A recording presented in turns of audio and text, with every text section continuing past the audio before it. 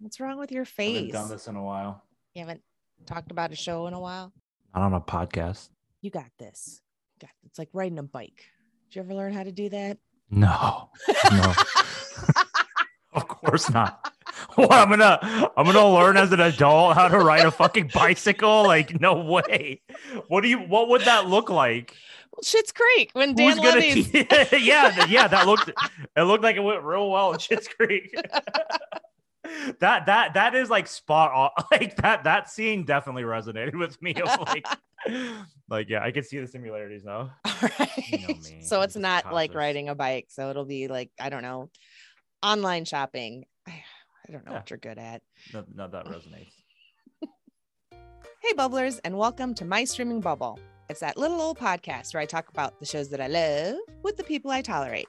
I'm your host, Jen, and today my brother Brian has joined me to not talk about The Leftovers like I was totally prepared to do, but since he made the mistake of mentioning Squid Game to me, we'll be talking about Squid Game.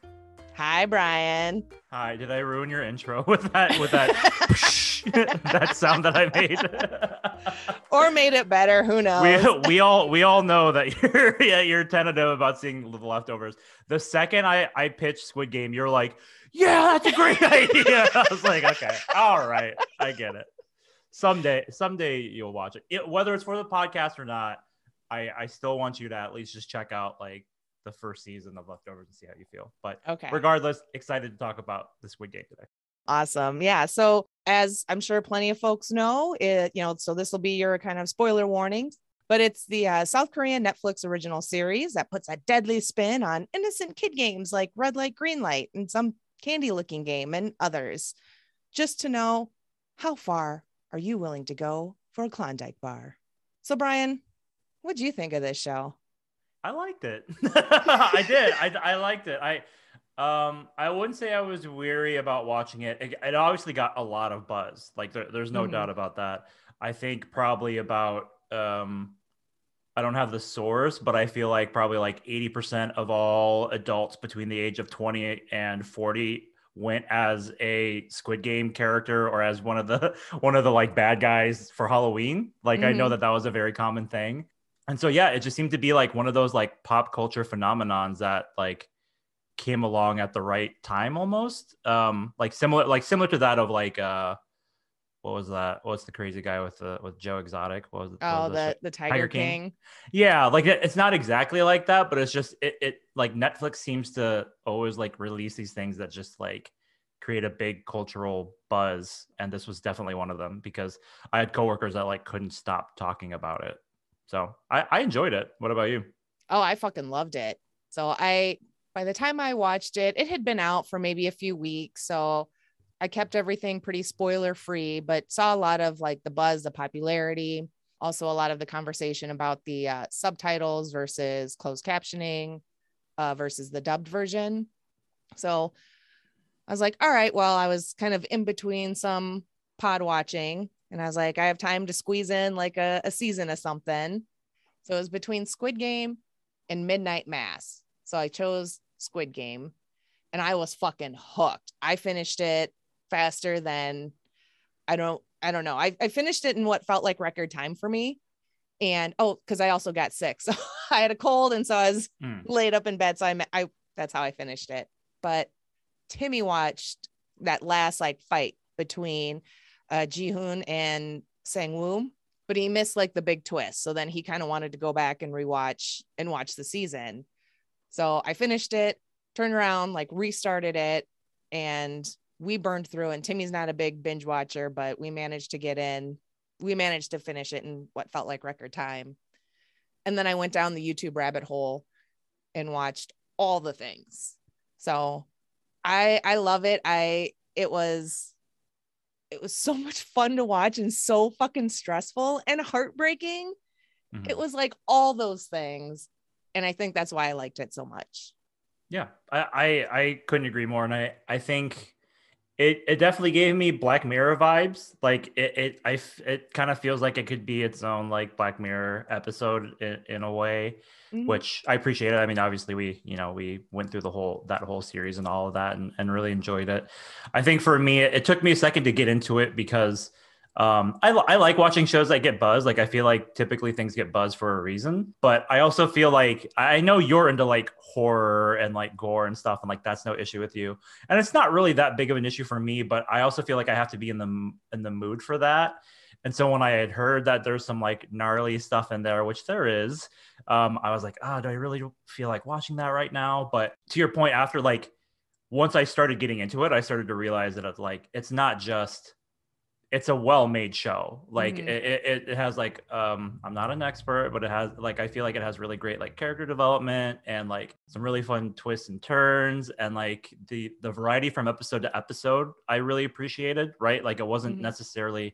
it didn't necessarily feel like one giant episode like some shows do. Like Mhm. each episode kind of had its own flair and atmosphere and like the different way of like shooting things and stuff like that. And so, yeah, all in all, like it just wasn't. There was never really like a dull moment in the show, which kept me watching it for sure.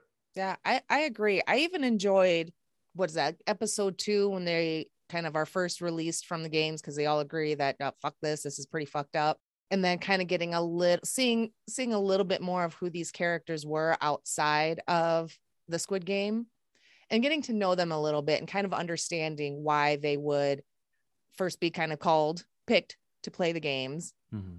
into like why they would go back and how kind of desperate they are and terribly, terribly in debt. Mm-hmm. I thought that was really done. That was done really well.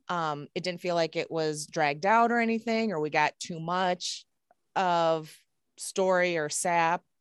Everything felt really well put together and relevant, and not just like fluff, just there for the sake of filling time. Yeah. So we've got our main cast of characters, and I'm gonna massacre the names, and I'm very, very sorry. What's fun? What's funny about this is that someone that doesn't know us is like it's understandable that these two white people are gonna mispronounce these Korean names. Exactly. Plot twist: we're both Korean and we don't know how to say the names. In your faces. Got you.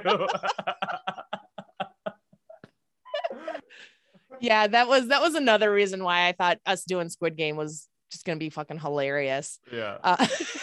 But yeah, so we have Jihoon, number 456, Sang Woo, number 218, Mr. University, Sebyuk, 67, the North Korean gal, Il Nam, the old man, Gangbu, Ali. We all know who Ali is. Oh my God, it still hurts. Minyu, 121. She's the one that's like good at everything except for what she's not. And Deoksu, 101, Mr. Thugalicious. And then we have the people behind the Squid Game. We have the front man and the VIPs, and apparently some organ harvesting shit going on. And then not associated, but kind of gets pulled in, the cop that I just have written as the cop. That's all you need to know. All right. So with this cast of characters, we first meet Jihoon and we see that he's got like living at home, gambling problems, divorced, has a daughter. And so we see through him, we see kind of how people are selected. And that first kind of introduction of like, when he's down in the subway and one of the recruiters comes up and he's like, oh, do you want to play a game? You got to flip my card thing or whatever. And, you get paid. And if not, then you owe me money, but I can slap you and you'll be, we'll keep going. And so I liked the recruitment process, right? Because that completely sets these players up to be like, it was all their choice to participate and to do these things. And kind of sets that up where the people in charge of the Squid Games, where they're facilitating it, but in a way to make their hands like as quote clean as possible. Everyone called the number. They showed up. They had a chance to leave. They chose to come back, all for the entertainment of a bunch of richy riches. So what did you think about that? Just kind of I guess that wasn't so much the twist that these games are being performed for rich dudes. We've seen that in other movies, but what do you think about that? And then we'll just go ahead and get like the big twist out of the way with the old man, Yeah. You know, now I'm number one. Hana. I think that's what mom used to said. I don't know if Hana is one or not, but she would always say, like, with sports guys, like whenever there's like a Korean like baseball player, she'd be like, he's number Hana or something like that. So that's I have that stuck in my mind. You laying all that out. So okay, let me rewind. Let me start with this plot twist for you about me. And don't be mad at me. You're gonna be disappointed, but I watched the dub version because my attention span is really bad, and so I needed something. I needed to be able to hear the dialogue while I was on my phone.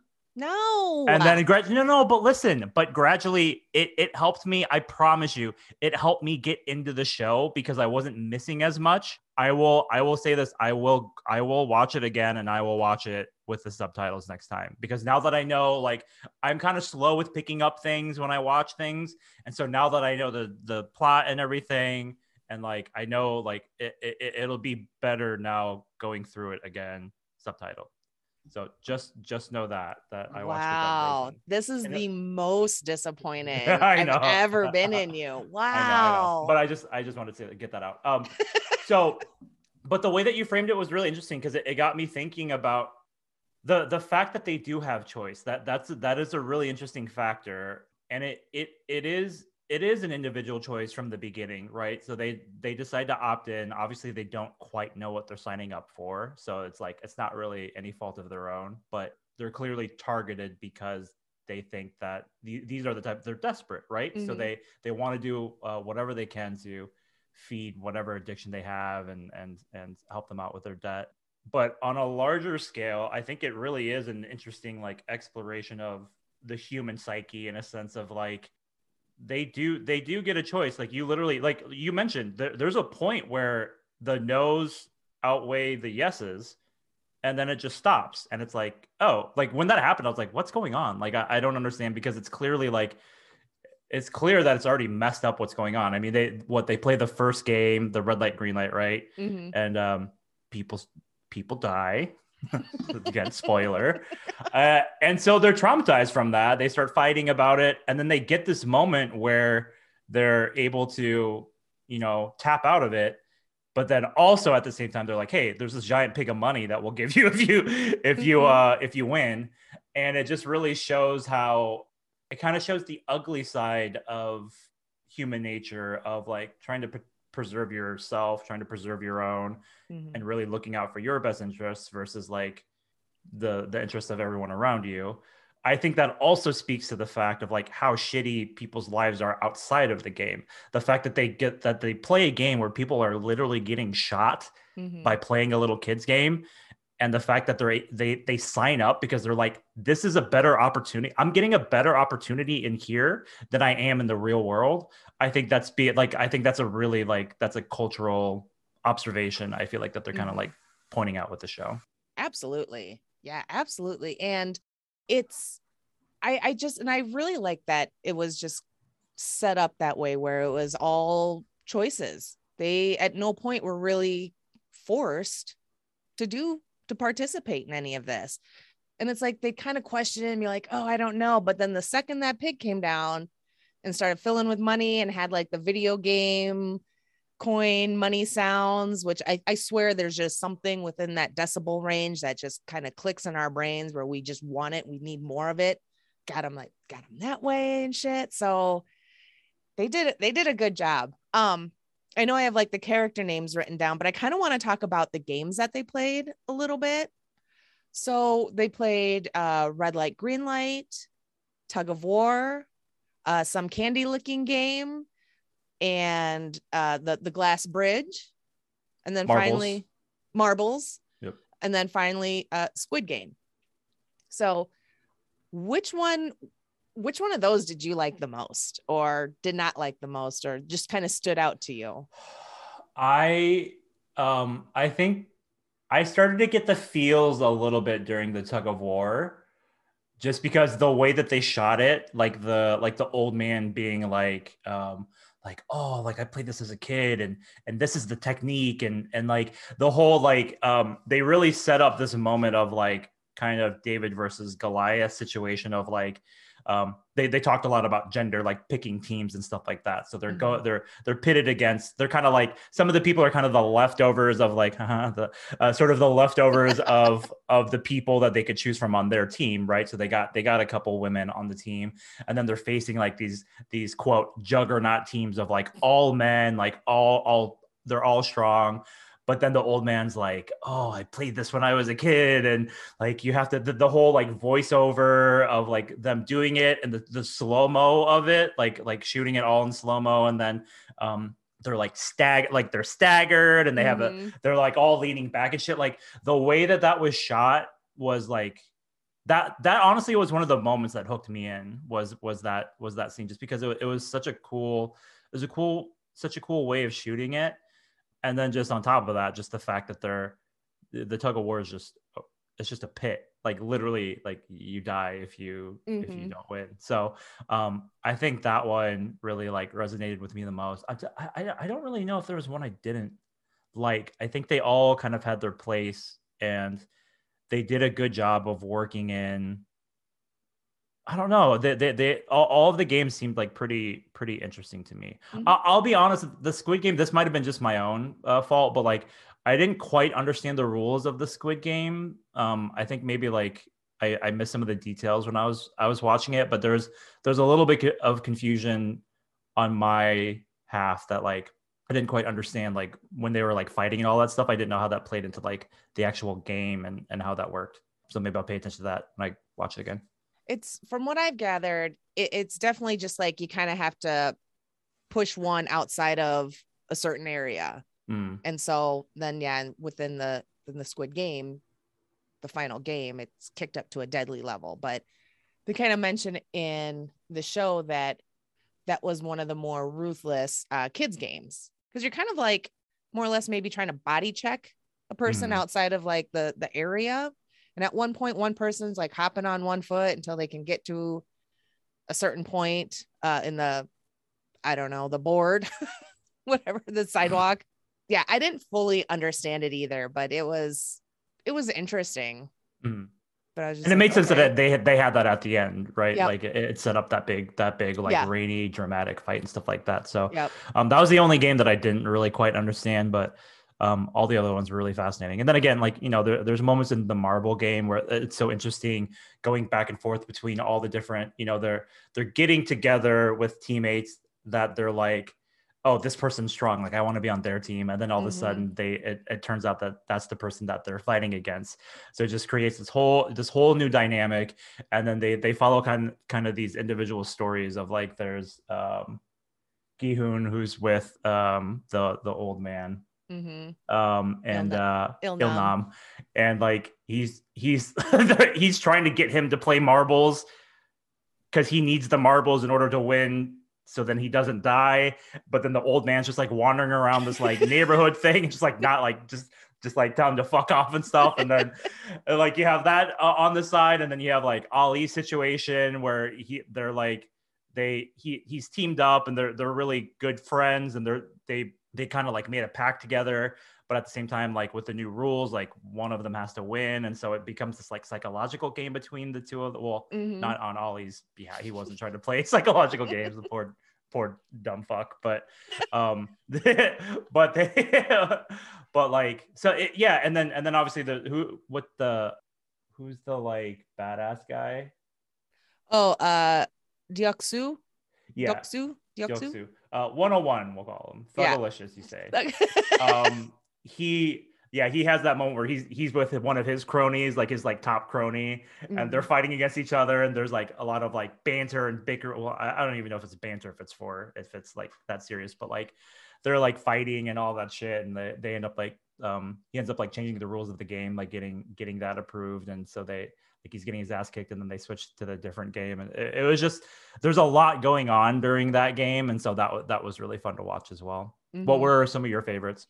Oh man. So it's right away for me was Tug of War. That was like the most fucking stressful I have ever been watching something. I was all sorts of just like like all balled up on the couch, just tense as fuck. And then like episode ended and I was like, next episode, like, and it better pick up right where it cut off. Cause they just had started pulling. They'd started with the leaning back.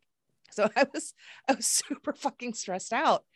And as you know, the old man's kind of laying out the tactic, it's like, oh, that sounds really good. Oh, that's a really good idea. Oh, that's totally going to work. And so kind of watching it all play out like, oh, it's going to work. It's going to work. And then they're like, oh no, like they're getting pulled and, you know, take 3 steps forward. I'm like, oh my God, so stressful. And I loved every single fucking second of it. And it's like, I felt almost exhausted as they looked. And yeah, Marbles was just an emotional gut punch, right? Because, you know, with Jihoon and Ilnam, you thinking, you know, Jihoon picking him was kind of like, you know, maybe more or less like a mercy, you know, not like a pity pick, but like he's still trying to be good and have hope and faith and trying to be a bit positive. So instead of going with, you know, having any kind of strategy in who he's picking as a partner, he's like, you know what? No, I'll play with this guy. He seems like a nice guy to play some games with. It'll be fine. Yeah. And then watching Ilnam kind of, you're thinking his dementia is kicking in. He's in a place that, oh, it looks so much like where he grew up and where he had his family and this and that. And there's a part of me where I was like, that's a little suspicious, but I think I was still got also caught up with a lot of the emotional aspects, like with Ali and Sang-woo and everything. And that it didn't register long enough. Some of these clues of Il-nam, you know, like I know better than to trust a death that happens off screen. So, yeah. But they totally fucking got me because I was like, oh, everything is so sad. I was blinded by my feelings. I didn't see like all these breadcrumbs that they completely laid out for us. So that one was the hardest because I was really hoping that maybe Ali would find a way to get out of it, but he was just too good of a person, too sweet, too trusting, looked up to Sang-woo too much. And then Sang-woo just being, and he was kind of interesting throughout the games, and the way he was deceitful and the way he goes from just not really saying, you know, he casually says something to Jihoon during red light, green light, right? To help them both kind of get across. But then once he realized what the candy game was, he didn't say anything when Sang-woo was like, oh, I'll take the umbrella. So he was quiet in his way, his methods to win. And then by the end, I mean, he's just straight up standing there with a knife over Se-byuk and just so bold and brazen about like, I'm here and I'm willing to do anything. So the shift, I think, where he goes from being a little sneaky about it to a bit more kind of in your face was with Ali. I mean, he still lied and manipulated Ali, but really, I think after that, he was just like, fuck it, I'm all in. Yeah, 100%.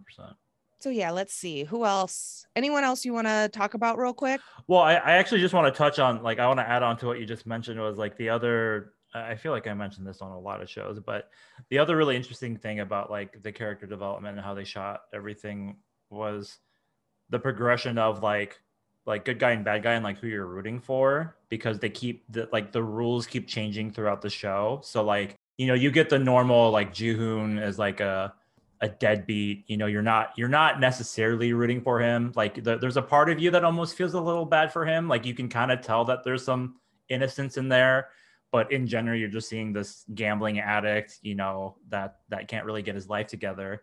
And then obviously throughout the show, there's some twists and turns, right? So like in general, you're kind of rooting for him and you start to see him be more, I don't know if altruistic is the right term, but like he's being a good guy in a lot of situations, like you said, like covering for Il-nam and stuff like that, and like having him be his partner in certain situations.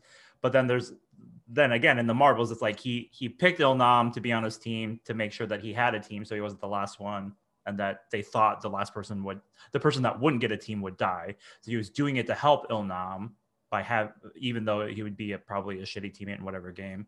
And then all of a sudden the rules are changed, and then now Jihoon becomes this guy that's trying to trick an old man with dementia so he can live. And it's like, do you necessarily blame him for doing that? Not really, right? Like like we can all say that we would let the old like no, like that's not fair, but it's like an old man that's terminally ill, has dementia, like doesn't even know what the fuck's going on. Like, is it really that bad that he was trying to trick him in that situation?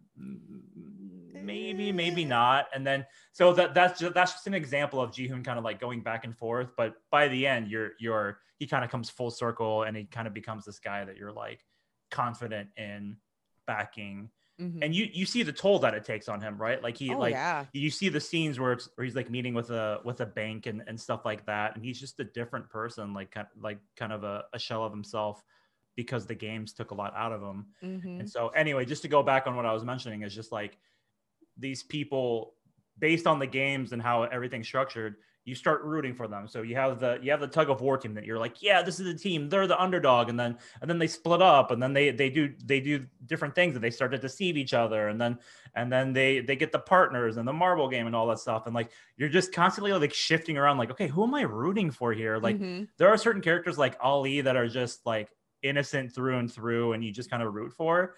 But I feel like a lot of the characters, like you kind of go back and forth on, like you mentioned the North Korean gal, like she's very mysterious too. Like there's moments where you're starting to think like, okay, is she gonna be like deceitful? Is she gonna turn on people? And then like towards the end, you start to realize like, no, she's just like she's kind of a broken person as well. But she gains that relationship with her partner. I don't remember her name, but they like talk about their lives during the marble game rather than like really play it. And obviously the North I can't Sae-byeok. Yeah, Sae-byeok.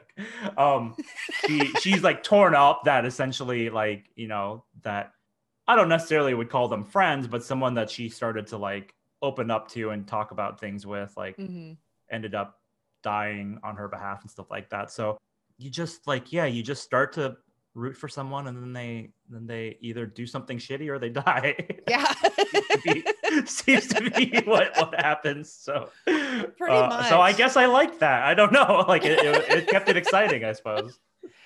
Yeah, I really liked the like Sae-byeok, because at first you didn't really know, like, okay, she knows Thugalicious from outside, you know, she's had run-ins with him and everything, and so she's very quiet, mysterious, kind of a badass, kind of intimidating.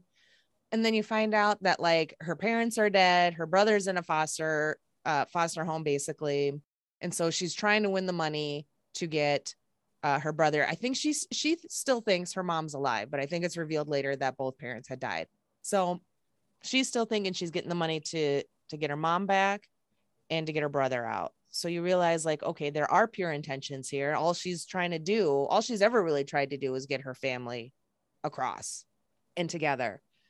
So then when you kind of find out a bit more, you know, we see that when she's on the outside, but then, yeah, when she's having that conversation with that other female player, and I liked their kind of dynamic, that very little bit that we got of those two, because they were just kind of sassing both each other. Like they're both trying to be like the badass loner girl there. But then we find out that this other girl, she had just gotten out of prison when she was approached by the recruiters. And then we slowly start finding out why she was in prison. And you're like, holy fuck, you know, she fucking killed her dad who killed her mom. And it was almost like a confessional moment for her. You know, once they realized what the rules of the game were and how it was going to play out, and that only one of them was gonna live, it was kind of her moment to get that off her chest, and then kind of do something, you know, one final act of good, perhaps, to try and give Sae-byeok that chance to win. Because she's like, there's nothing out there for me. You know, what am I going to do? Where am I going to go?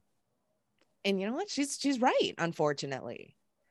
So, but that was really heartbreaking, because you're just like, oh shit, damn. So that whole episode with the marble game, just emotional gut punch. Yeah, it definitely, it was a really fun but like heartbreaking one to watch for sure. Like seeing people like pinned up against their teammate essentially. Yeah. And also you I forgot, there's something that you mentioned that triggered a question for me, but I'll think of it later. Okay. Oh, okay. Let's see what else. Ilnam, the old man. So, you go back and you rewatch it, or you watch some of the stuff on YouTube, and it's like, here they all are. Here's all the obvious shit that you missed. And I don't know about you, but I missed like every single one. Like, don't get me wrong, there was points where like with red light, green light, I was like, that dude is just a little too excited to be playing a game where you just watched a shitload of people get fucking shot up. Mm-hmm. But at the same time, it's like, he's got brain cancer. So what the fuck does he care? So I was like, maybe he's just having a loopy moment. I don't know. And then it just goes on. And so it didn't linger long enough. And again, with the marbles and his off-screen death, I thought for a hot second, like, oh, maybe he's not dead, but you know who is? Oh, he's dead. And, kind of moved on from there. So were you surprised? Did you see that twist coming of Ilnam being part of the VIPs? No. No, but I think it's one of those situations where like it starts to make sense once you find that out. Like you said, like you kind of get a feeling during certain moments that there's like, oh, that's kind of weird that that's happening. But then I feel like there's a lot of like sleight of hand almost with the show of like, they give you kind of these little like hints and Easter eggs to the fact that Ilnam's kind of behind it all. But with those, there's things that are distracting you from it that it's so difficult to like come to that conclusion. But I did watch. You'd be so proud. I did in preparation. I watched a video about some of the like Easter eggs and stuff, about like some of the stuff that they were showing that were giving clues. So there was one clue. I'm assuming you probably watched the same one because it had like millions of views. But one of them during red light, green light was that when you see from the perspective of the camera or the shooting, that Ilnam, everyone around him has a really dark green outline and Ilnam doesn't really. And so people are thinking that that's because he doesn't want to get shot during the game. So they make it almost that like that he has like a protective layer around him and that he won't get shot. They also mentioned that I think they said that there's music playing during it. And then so like it would be easy for someone who set up the game to know like when the cues are of like when to go. Or I guess it's like, I'm trying to remember. I don't know where the music comes from, but there's basically a cue for the old man to know like when he should go and when he should not, because he's fucking busting ass. Like everyone, like there's people like not even moving. They're like shaking and like on the ground. There's people that don't even make it across in time because they're being so cautious because they don't want to get shot. And then there's this old man just like fucking sprinting like ahead of everyone. So that was kind of a pretty big clue. But there's but yeah, like like there's a bunch of other ones that made a lot of sense as well. But it's hard to see it in the show because there's just so much going on and you're not like focused on it necessarily. Did you, so you mentioned you like kind of started to get a feeling about it. Was there a point before the big reveal that kind of no? No, not at all. You did a good job then, I guess. Once we got the VIPs, I figured that was it, and I had stopped thinking about Ilnam, wasn't questioning his off-screen death at this point. So when Ji-hoon gets those flowers from that little old, flower selling lady that clearly was a plant of the VIPs, or at least Ilnam, or sell it to him, and with the card that said, from your, be at this place at this time, and it was signed his Gangbu, which was like their little name that they had for each other during marbles. And I gasped. I sat up and I gasped like, and then I felt kind of stupid. And then I was like, well, is he even actually dying? Like, what do I believe anymore? And like, what the fuck? So they did a good job with that. They totally got me. And you actually just mentioned something interesting too. If the plot twist would have been that he's not actually sick and he's just like this demented fuck that does it, like I wouldn't have liked that ending. Like I wouldn't have liked that. It's just like, oh, there's just this evil guy that just wants to see the world burn. Like whatever. Like there's a million characters like that. But the fact, like, it's not that you feel bad for him or anything, but it just, the fact that he is actually sick just gives more context to the fact that he's like, you can at least see from his perspective a little bit more of like what he was trying to do. Like the fact, like, obviously, would we do that? No, we would not organize a giant games and kill off a bunch of people during it. But bringing up like he wanted, like, being terminally ill and I guess being rich, he wanted to feel that feeling that he like when he was a kid. And the thing with games like that is like the stakes have to be high unless you get people that are like oftentimes, I'm sure you've been in this situation, or maybe you are this person. No, actually, you are this person. When you play a game, you get a person that doesn't give a fuck about the game, and essentially that kind of like ruins the game, right? Because like the person like automatically gives up, and they're like, "Yeah, I'll play Monopoly, but I don't care if I'm bankrupt the whole time." And you're like, "Well, this isn't fun then." And so I think I am that person. But I think that's like, the stakes are so high with like the money and the death and all that stuff that he kind of created this environment where he's going to get people that are trying their hardest. He gets to kind of relive his childhood with all these different games and stuff.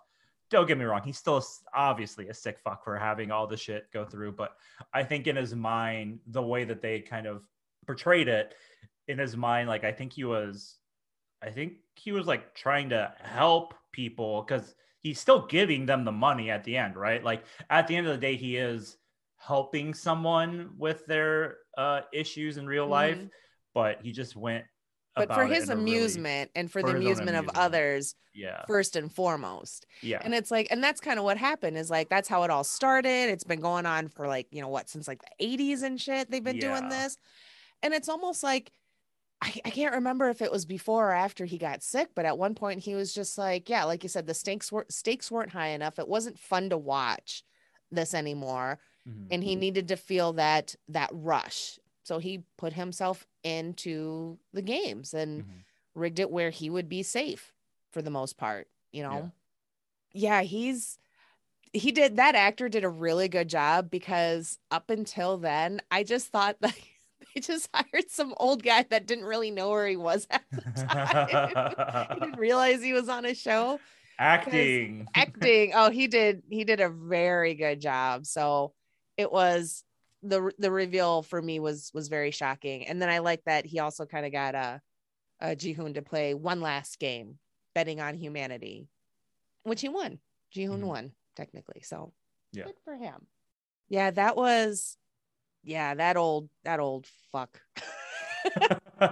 I missed a part. So you're gonna have to correct me if I'm wrong on some of this. So there's like a detective or like a police or the police guy, right? Yep. He's like kind of working undercover. He goes into a room with a bunch of files. So you mentioned that it's been going on for years. That was actually a detail that I missed when I was watching it. And then I watched the YouTube video early this morning that kind of mentioned it. And then he opens one of the books, and I didn't get like it ends in that moment. They're like, oh, and then the episode ends. I was like, what happened? Like I didn't really get it, but I didn't care enough to like go back.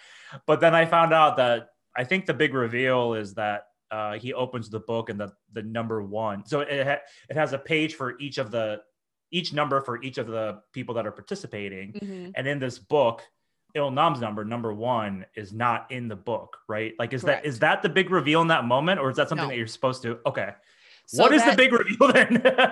So what you're talking about is kind of just like another little breadcrumb that they left, right? Like we see that this binder for this year, for this game, starts with player 002.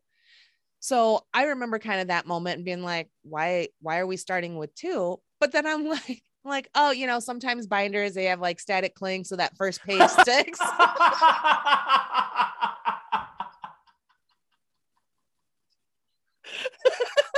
I literally thought that. And then, because then you only see that sheet for like a hot second, and then it moves on to something else. So I don't know why that's so funny. Like you thought basically basic office problems. You thought the creators were so good that they worked into the plot that they're statically with the pages, and that's why there's a missing page.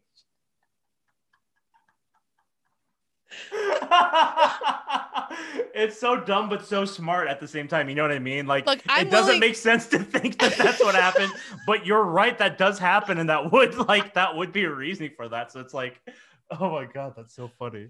I know, I'm willing to like write off just about anything, you know, like some of these quote plot holes or inconsistencies or whatever. I'd be like, well, it's this genre, or these real life things happen, just so I can move on. And I think that's just maybe a way for my brain to not short out during these little things, just so I can kind of keep going and I don't get hung up. But yeah, so my binder static cling is what came to mind. But the big reveal was that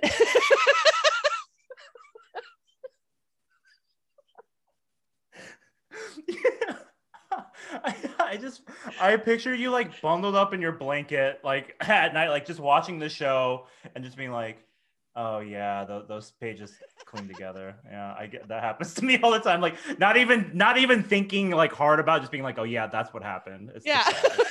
That's just so fucking funny. Oh shit. Yeah. So the big reveal is that the cop finds a list of winners, the people who have won the games in past years. So the big reveal eventually was that his brother, who he's looking for, so this cop didn't go out looking for Squid Games or trying to crack this big underworld ring of survival shit. He just kind of stumbled upon it. You know, he's looking for his brother who went missing. He found one of the Squid Game cards, business cards, in his brother's room. An encounter with Ji-hoon, which kind of led him down that path. So he's all just accidentally stumbling upon this shit. So he sees that his brother was a winner, and I think like 2015, they had said. Right. And so, but what I wasn't sure about was that, so his brother won in 2015, came back, he got an apartment, a job, or school, or whatever he was doing, but now he's been missing for some time. I don't remember how long he's been missing now, because the cop has that conversation with mom earlier in the season. So at some point, brother goes missing, and then we find out that he's now the front man for the Squid Game. So he's the dude in the black mask, and that all comes face to face with them on the cliff, and the front man shoots his policeman brother in the shoulder, and he falls off the cliff. So I don't think he's dead, because he didn't die on screen, and you know, we learned that lesson. But yeah, that was the big reveal, is he saw that list of winners. That makes sense. I remember that brother thing. I also remember them because there were like, he has a conversation.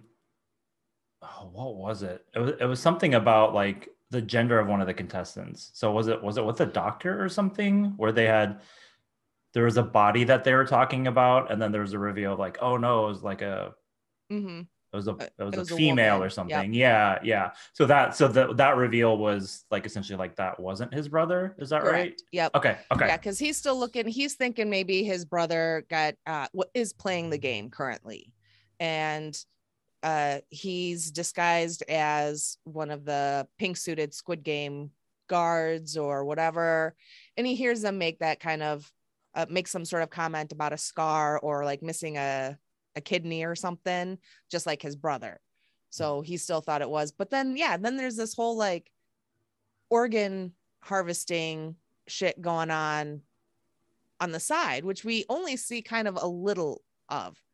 It doesn't seem to be tied to the games themselves or to the VIPs. So this seems like it could be something completely different that maybe the pink suited dudes are doing, a side hustle for them. So I was like, well, that's kind of like the whole like that shit was like super weird and, you know, really gross and everything. Yeah. But then it's like once they caught the doctor and the guards doing it and killed them, that was it. So are they not harvesting the organs anymore? Or did he just kill the ones that were making the game, quote, unfair to the other, the cheaters, essentially? Because that was a big thing too, is that in there, everyone had the same equal opportunity. No one had a leg up. And that's what made them different from the outside world. Everyone starts off on the kind of same footing. But yeah, they didn't really do anything with the organ stuff after that. Yeah, I almost even like, I wouldn't say I forgot about it, but it just kind of like after there's that episode that really like focuses on that part, and then like the doctor's like yelling at the other guys like let me do my work, and then like it becomes this, then they don't tell him like the whole thing is like they're supposed to tell the doctor what the next game is, and then after he harvests the organs, then they're like, we don't know what the game is, and then he goes ape shit, and then a lot of killing happens. But then after that, I just kind of like forgot about the organ stuff. Like it just kind of fell off, and I didn't really like realize the relevance of it necessarily. And yeah, I don't know if it was just gonna be, if it's just supposed to be that kind of one little offshoot thing, and now it's done and over with because the people involved are maybe all dead, or is this going to be something that comes back in like season 2 as a bigger role? But around this, when I watched it the second time, other than providing that opportunity to give that doctor that kind of leg up and then showing the repercussions of that, it really served no other purpose other than to just kind of be gross. Yeah. And I'm not complaining about, gross things, but no, it was still interesting. And I get like, there are still plot things that kind of branched out from the whole like organ harvesting thing. So like, it makes sense, but like you said, like I wonder if in the next season they would talk about it. By the way, is the second season confirmed? Yes. Oh shit. Okay. Yeah. So we'll see. Because what did you think about the ending then, where Ji-hoon doesn't go off? So Ji-hoon wins, right? Yay! We're so happy. Yay! And after he gets out of his depression and he finds out about Il-nam and everything, he uses the money, because before that he hadn't touched any of his money, and I don't blame him. That's a lot of like guilt and like literally blood money, and it's like, how do you process that? How are you a human being after going through all of that? Clearly some people don't mind, obviously, the front man. And then that's kind of the other thing, is like, how did like the front man and maybe past winners, are they somehow get called back and working for the Squid Game? But either way, Ji-hoon went through like basically a year of depression and PTSD and trauma untreated, and then finds out it was Il-nam and is like, all right, fine, gonna pick myself up and use the money for good. He gets Se-byuk's brother out of foster care and leaves him in the care of Sang-woo's mom with, I don't know if all the money, but a whole fucking suitcase of it. So I really, really liked that. I thought that was super sweet. Tim's like, he doesn't know anyone younger that could take care of the kid. I was like, she'll be fine. It's fine. Yeah. And then, gets a new haircut and dye job and everything. And then he's going to go to the States because his ex-wife's family, daughter, had moved out there. So he's going to go for a visit. Now, I think it was a visit. I don't think he was going to move there. He was just going to go for maybe a long visit because he had the means to. But then on his way, he sees someone playing that really kind of the first game of the Squid Game, the recruitment game. And he runs across and he confronts the recruiter. No, he doesn't get to the recruiter. He catches up to the guy playing the game, grabs the business card, calls the number, and they're just basically like, you need to let this go and go visit your daughter and leave us alone. So then he chooses not to visit his daughter and to not leave it alone and hunt down the VIPs or try to stop it somehow. So what did you think of that? I thought I did like the ending, and I think again, like you spelling it out right now, makes me think about it in a little bit of different terms. Like I think it does set up nicely for like a second season, right? Like like it's almost like when you're talking about that, I was like, because the point that you're talking about, he's on the like, he's walking into a plane, right? Yep. And then he has that conversation and then he turns around, and I didn't really put two and two together that he's literally being like, no, I'm not going to see my daughter. I need to attend to this. And I think in some ways, I don't know, I might sound weird here. I think in like some ways people could look at that and be like, oh, like he should have picked his daughter. Like, why is he picking that over his daughter? But at the same time, when you think about the grand scale of things, then also his relationship with obviously he loves his daughter, but then he had that whole run in with her, I guess, stepfather. The situation where the stepfather was like, hey, like stay away from her, like you're bringing no good. And so I think he probably still had that in his mind a little bit. And as much obviously he loves his daughter, but I think he also sees an opportunity to help maybe more people if he's like able to stop this whole like shenanigans and stuff. So I think in some ways it's very I think it's just like, yeah, it's just yeah, it's a little superhero. The hair dyeing was a little, I wasn't quite sure, like, is there any more relevance to that, like dyeing his hair, or is that just simply like this character's going through things like you know what I mean? Like I don't know how much like if there's a deeper meaning behind it, or if it's just a thing that happened that kind of helps you understand like he's going through this progression. I think there is a deeper meaning to it, and from some of the other YouTube videos that I've watched kind of indicate that it could represent just his kind of more take chargeness, where he is now more kind of assertive and not so quick to maybe back down. And so picking a bright, bold color, also how that color kind of relates to the color schemes of the show itself. And now he is perhaps with that kind of pink hair matching more along the pink suits, kind of metaphorically working his way up within the ranks of the Squid Games. So I think for the most part, it's theory from the things that I've seen and that I've read. I don't know that if it's been confirmed that it's supposed to have some bigger meaning, or if it's simply just he's going through some shit. This is like his post breakup, I'm back look. Well, it could be I might be stretching here, but it could be kind of a situation of like when someone gets a tattoo of something like traumatic that happened to them, like maybe it's something where he's like owning it, and like rather than like denying that he went through this traumatic thing, being like, oh, I'm gonna dye my hair, something that the pink reminds me of those times, but he's like owning the fact that he's like, you know what I mean? That like he's not shying away from it, I guess. It's kind of similar to what you're saying, but I wonder if that's part of it too. But never really, I didn't think about that. I just remember seeing him dye his hair, be like, that's a weird choice. That was a choice. That's yeah. Maybe not the best for the skin tone, but that's all right, you know? All right. Well, I know we didn't talk a whole lot about Min Yoon, 121. She's kind of like the con artist. Yeah, I actually did kind of want to talk about her just because she's I honestly just want to get your take on her, because she's just like she's weird. She's a weird. She's a weird. She's a weird.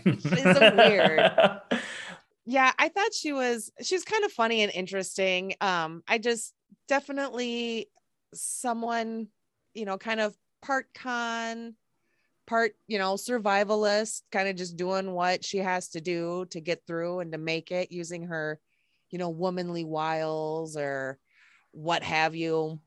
So I thought she was kind of interesting and kind of fun to watch, kind of infuriating as well too. She was just very, very obnoxious. Yeah, she was like purposefully like very obnoxious. Yeah, like the thing that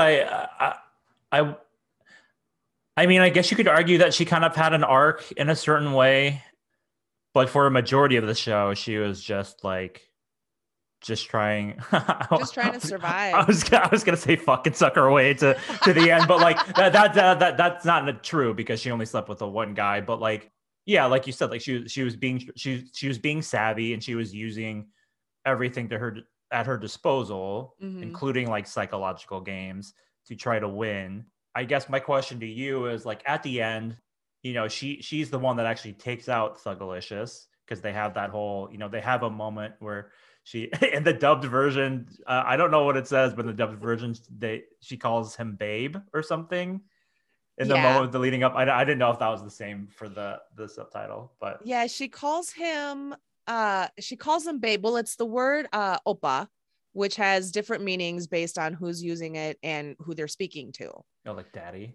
Like daddy, or just an older man, as kind of like a, yeah. Thanks, YouTube. I've learned that our people have different ways to express like names or whatever, of titles of who they're talking to based on age and gender. So because there's a couple of times where in the subtitled version she says like oppa, and it's subtitled babe. I checked the closed caption and it was a couple of times old man, and because I guess he is older. So it's just kind of one of those very interesting linguistic things, you know. But yeah, no, it was still babe for the most part. Yeah. Whenever she used that. So that was just such an interesting scene when they like ended up getting together. But so for the listeners, essentially what happens is that she gets together with Thugalicious. They sleep together. They kind of like make a pact to like kind of be a team, and then it gets to the like the tug of war thing where the bridge. Oh yeah, you're right. It's the bridge thing. Wait, hold on. I'm trying to. But wasn't there a moment where she doesn't get picked for something? Like he decides. Yeah. Which game was that? That might have been tug of war. Because the Thugalicious just wanted dudes on his team because he thought that they needed like strength. Yeah. So there's that deceit of like her thinking that they were kind of a team, and then he's just like, nah. Yeah. So then anyway, so at the bridge game, she's the one that ends up taking him out. Obviously, she's very bitter and all that stuff. The circumstances are very clear that they don't have he's holding everyone up essentially, and he's saying if no one goes ahead of him that they're all just basically going to die. So she obviously takes him for the team. My question to you is, do you think that was like a truly like impactful moment for a character, or and that she had got like there's I don't know, that there's like actually like something behind all of that of her development to get to the point where she is being a martyr in that situation? Or you're shaking your head, so you already know where I'm getting at.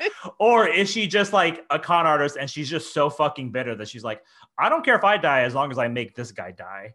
And like the secondary thing is like, yeah, like I'm kind of helping everyone else out. Yeah. But it's mostly because like, fuck this guy. Like, is that's okay. That was my take. I didn't really see a whole lot of like growth in Menu 121. It was almost like she thought she had like kind of her safety net in Thugalicious, thinking, yeah, she's going to partner up with like the biggest, strongest, toughest guy there, be, kind of protected. And yeah, using what's at her disposal and try to be like, his old lady or whatever. But that wasn't enough for him to want to keep her around. So he is like, nope, I'm done. And she's like, I told you that, if you ditched me or whatever, if you turn on me, I will fucking kill you. So I think from that point, it was for her motivation was, I think, surviving long enough to get him.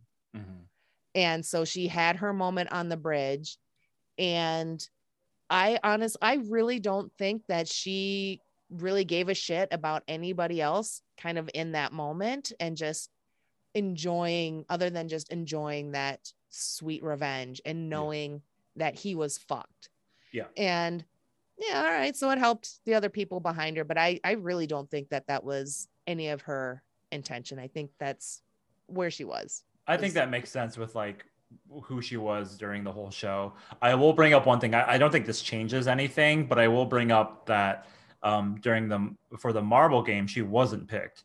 And so the buzz around all of the contestants was that there's an odd number of people. If you don't get a partner, you're dead, essentially. They just kind of assumed that. Yeah. And so again, to your point, they have this moment where you're supposed to think that, she gets walked away by the guards and you're like, okay, she gone. But then you find out she's just sitting there like hanging out after the games, and she's like, no, I'm still here. But I think that's a moment too where like it's very clear, even before that, for like the tug of war and stuff, like even before that, like she's like, no one really wanted to be with her or like have her on her team. And that was a moment where she she is so disliked that she doesn't even get a partner for the marble game. And so she thinks that she's going to die. Luckily, she doesn't. But I think that there is that, like, you can't just ignore the fact that she knows that no one else really wants to team with her and stuff. Like, I think she, in the moment on the bridge where she does play martyr, I think there's also an understanding on her side that no one is, she's not going to be able to do it. Like, she doesn't have any support from anyone else. She's super unlikable. They already put her in a situation where she was going to die during one of the games. I think she kind of understood that, like, it's also with your point too, of like, she wanted to last as long as she could to fuck that guy over. But I think there's also like this loner aspect of her understanding, like nobody likes me. I might as well just fucking go out with a bang. Yeah. And no, that's a really good a point. bang she did. Yeah. No, that's a really good point. I didn't really think of it that way, but I think you can. I think we're both absolutely right here. Yeah, I think so too. I think we should write the next Squid Games, I think, is what we're getting to. I think we really nailed this character, but it was after Thugalicious kind of rejected her and was like, God, you're pushy, you're clingy or whatever. And as she stands up, because I watched the subtitle version, so I got all the Korean, and she calls him, she's like, Geseki. And I was like, I know that word. I've been called that many times. And so I kind of rewound just to make sure I got it. And that's when she called him an asshole. Oh, okay. I was like, yeah, thanks, Mom.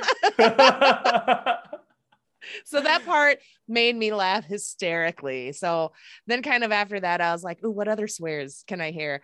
Because I guess like even in the subtitled version, they cleaned up her language. She was a bit more like, if we understood Korean, she was more crass and vulgar and a bit more sweary. So for whatever reason, they still toned it down in the subtitles, but which was weird. But they let that one through. Yeah. I guess maybe because it was just the word. Yeah.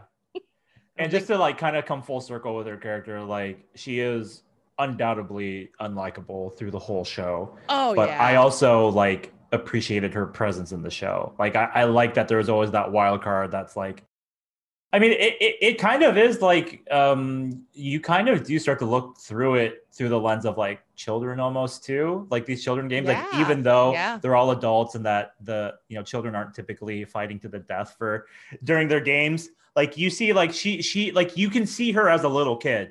She's that little shit that's just running around, like doing whatever the fuck she wants, like getting on everyone's nerves and doesn't give a fuck about it. And like, there's all these that, there's the smart kid. And then there's like, you just get all these different, like, you can see them as little kids almost, and like how they like play together. And she's like, she's just like the menace. And like, I think they needed that. I think if she wasn't in the show, there would be something like missing, like a big thing missing with like the whole like character interaction and stuff. Yeah. No, I agree. As infuriating and annoying as she was, I think, there would have been, if she wasn't there, if they didn't have that character type, something would have felt missing and empty. But it was just funny that, everyone kind of assumed that the odd person out for marbles was going to die, but at no point was that ever stated or indicated at all. So it was so funny because like when they show the players coming back in and she's sitting there all smug and alive, just like waving like, hey, even Tim was just like, what the fuck? I thought we got rid of her. That's literally what everyone thought in the show too. That's funny. So yeah, no, this was, I really, really liked this show. Some of the buzz around it is, some people are like, oh, it's really good, but it's kind of, stressful or whatever. And so some folks I've heard say they're not going to watch it a second time. Timmy's just kind of like, why? He's like, what's wrong with them? He's like, better question yet. What's wrong with me? He's like, I thought it was great. And he's like, Timmy's like, I don't really get into like the gory horror. He's like, but I like this kind of horror, the more psychological, that kind of survival drama, thriller, what have you. Obviously he recalls like a Battle Royale and a couple other movies within that genre. And he doesn't understand why people are so, for good and bad, just so like up in arms about the show. Like, and I was like, maybe it's their first survivalist series. I don't know. Maybe people just aren't as fucked up as we are. that could very well be. I have another take on that. I think, oh, I have to be careful because you have listeners. So this isn't just you and me. Yeah. One perspective that I give is like, I wonder if people that don't like it are some people that don't really think about the like human, like the nasty part of human nature. Like they don't really understand that. Like I think I think there's a lot of people out there that don't like to when they see I'm going way far out here, so I apologize, but like when they see like a criminal, let's say, so someone that murdered or a pedophile or something like that, not that this is good or bad, but they're the type of people that look at that and it's very binary. There are good people and there are bad people. Mm-hmm. I think some of us think like come from a standpoint of like people are complicated, and that even though ideally we all make good choices and that we do the right thing in most situations, it's still in our human nature to have self-preservation, to do what we think is right for us in certain situations.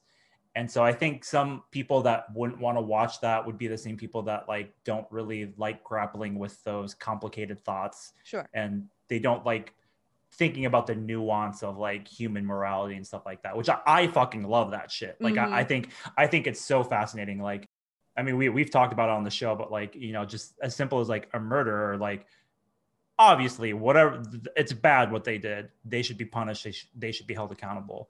My question is always, what led that person to do that thing? Mm-hmm. You know, not that it makes it right, but like there's a path that it goes, because not everyone's a murderer. Most people are not murderers. So what was the difference with, you know, John Wayne Gacy like getting to where he was? And so anyway, I'm going off a tangent, but that's the stuff that I enjoy thinking about, and I think you do too. And I think people that don't like thinking about that don't want to see the ugly side of humanity. They want to watch Disney and like all the other shows that they're more comfortable with. Mm-hmm. Yeah, no, I agree. I definitely like I definitely like the dark and fucked up and the morality questions. How far are we willing to go for this or that, for myself, for my family, what have you, for survival? So I love asking those questions, having those conversations, obviously, because here we are. We can't just pick something nice and fluffy or anything. We choose all the fucked up shit. Like even Leftovers is like pretty gnarly. Like I don't know what is that. Maybe it's something with our upbringing. I don't know, but no, I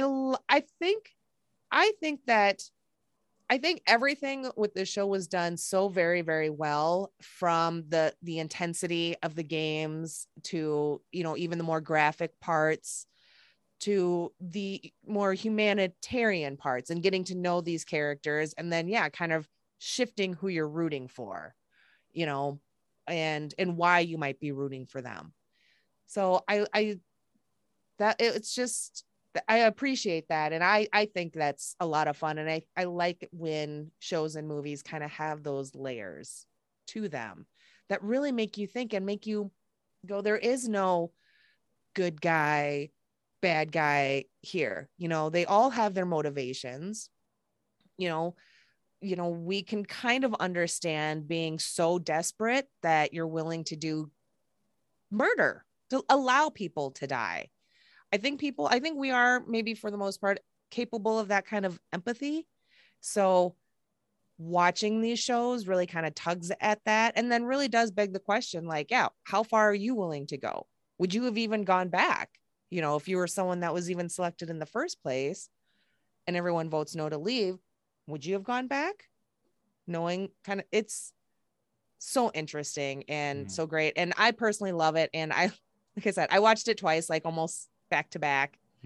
And that was very helpful, kind of picking up on some more of these nuances and just that little bits that I had missed. But I can see how it's not for everyone. So I think for me, it's rewatchable.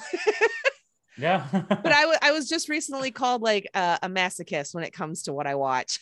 No, I mean that's you start to I mean I just did it on the opposite side, but it's like shows are supposed to be it's totally okay for people to watch shows because it's something that's so different from real life. Like we Mhm. want an escape and I think it's just interesting. It's just it's just fascinating. I'd rather watch something like this than a rom-com trying to Mhm. figure out, but are they gonna kiss or not? Like, no, like those stakes aren't high enough. People are fucking dying in the show. Like that, that's like that is interesting. The stakes are high. That's what makes it fascinating. Yeah. So I'm with you there. I think other people are lame.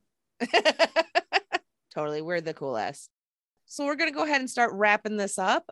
Did you have any other like stray observations, scenes, episodes that we didn't touch on, but you maybe want to give a quick shout out about or get Within it the all show. out? Yeah. I don't think so. We covered a lot of it, and you actually answered some of the questions that I had afterwards.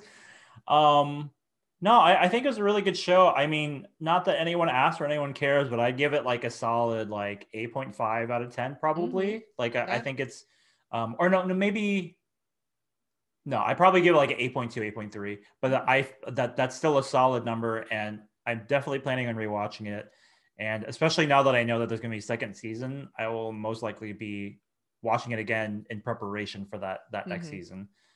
So I think it's a great show. And the other, I guess, the one topic that I want to just call out is like, I think it's great that like Korean cinema and stuff is like really starting to take off for the most part. Like you have director Bong like winning all sorts of awards and stuff for like Parasite and like all the movies that he's done. Those are all phenomenal. And like Okja and all of that. And so it's really fun to see Asian actors, people of color, like being in successful shows and like being showcased in this Mm-hmm. way. And like we're both Korean. You understand that Yeah, it's like it's fun to be represented. You know what I it mean? is. Like um I am proud of that. Like Yeah. it's exciting that white people have to watch Korean culture a little bit in order to watch the show. Mm-hmm. To speak on the representation, I mean, yeah, it's nice to get like Koreans on screen.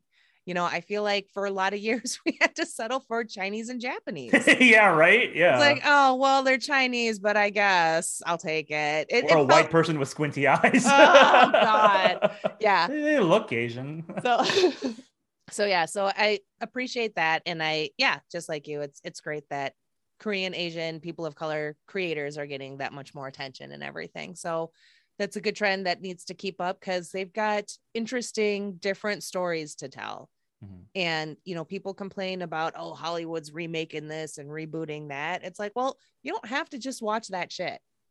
You can travel across borders, across oceans and seas easily through your streaming device Mhm. and find something different and original Yeah. and fascinating and gripping. So, You must expand outside of your bubble. yes, inflate that bubble. So, what's been streaming in your bubble other than Squid Game?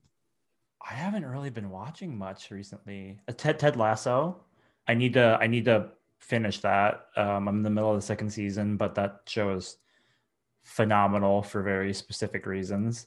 I need to see that because that's what, like an Apple TV show or Yeah. something. Yeah. So, Yeah, so that's hard to like recommend to people just because it's so a whole new exclusive. service. Yeah. But I've heard there's some really good shows and movies on there, so I think eventually it could be worth a look.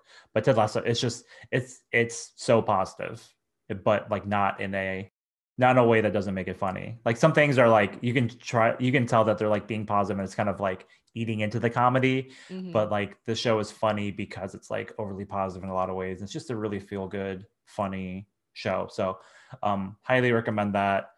Honestly, I'm kind of like looking for my next thing. Like I said, I finished Squid Game recently, so I'm kind of in between shows, but trying to figure out whether I want to like rewatch something. Like I was thinking Hmm. about doing Game of Thrones, but I also feel like there's so many other things that I need to watch that people recommend that I might just need to watch a new show. So Hmm.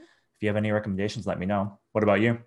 Well, let's see. Kind of, I'm kind of free of some pod watching right now. So I got caught up finished Doom Patrol season 3, and I love that show. And it's a really, I love that show. It's a lot of fun. It's fucking crazy. And so I'm kind of looking for like the new next thing. Timmy and I will get to the live action Cowboy Bebop eventually, but he's like the worst person to watch TV with. And it's almost like when he knows I'm excited about something, then he's purposefully just like, I want to watch Gold Rush. We have like such different tastes too. It's hilarious. But yeah, otherwise, so many options. You can choose too anything. much. It's exciting. Too much. And sometimes I get overwhelmed and I'm just like, nope, we're doing a rewatch. Yeah. Comfort. That's worth it sometimes. It's comforting. It is. Yeah, I agree. So, well, that's going to do it for us. And so, Brian, thank you for joining me today. Looking good, brother. Thanks for Good having to see me. you. Yeah. And thank you, Bubblies, for listening and tuning in today. I hope you enjoyed it. So until next time, keep streaming. Bye. Bye. Bye. Bye. Fucking weirdo. If you're enjoying this podcast, be sure to let me know by rating and reviewing wherever you get your podcast fix. Follow me on Twitter at StreamingBubble. Find me on Facebook and Instagram as MyStreamingBubble. Have thoughts, suggestions, questions, or want to be tolerated? Email me at mystreamingbubble@gmail.com. If you want to show your love and support for this little old podcast in monetary form, search My Streaming Bubble over at buymeacoffee.com and buy me a cheese wedge. And if you want to take that love and support to the next level, head over to Redbubble where you can find and purchase My Streaming Bubble merch. All monetary support goes right back into this podcast, from new recording equipment to night cheese. Thanks for your support and keep streaming.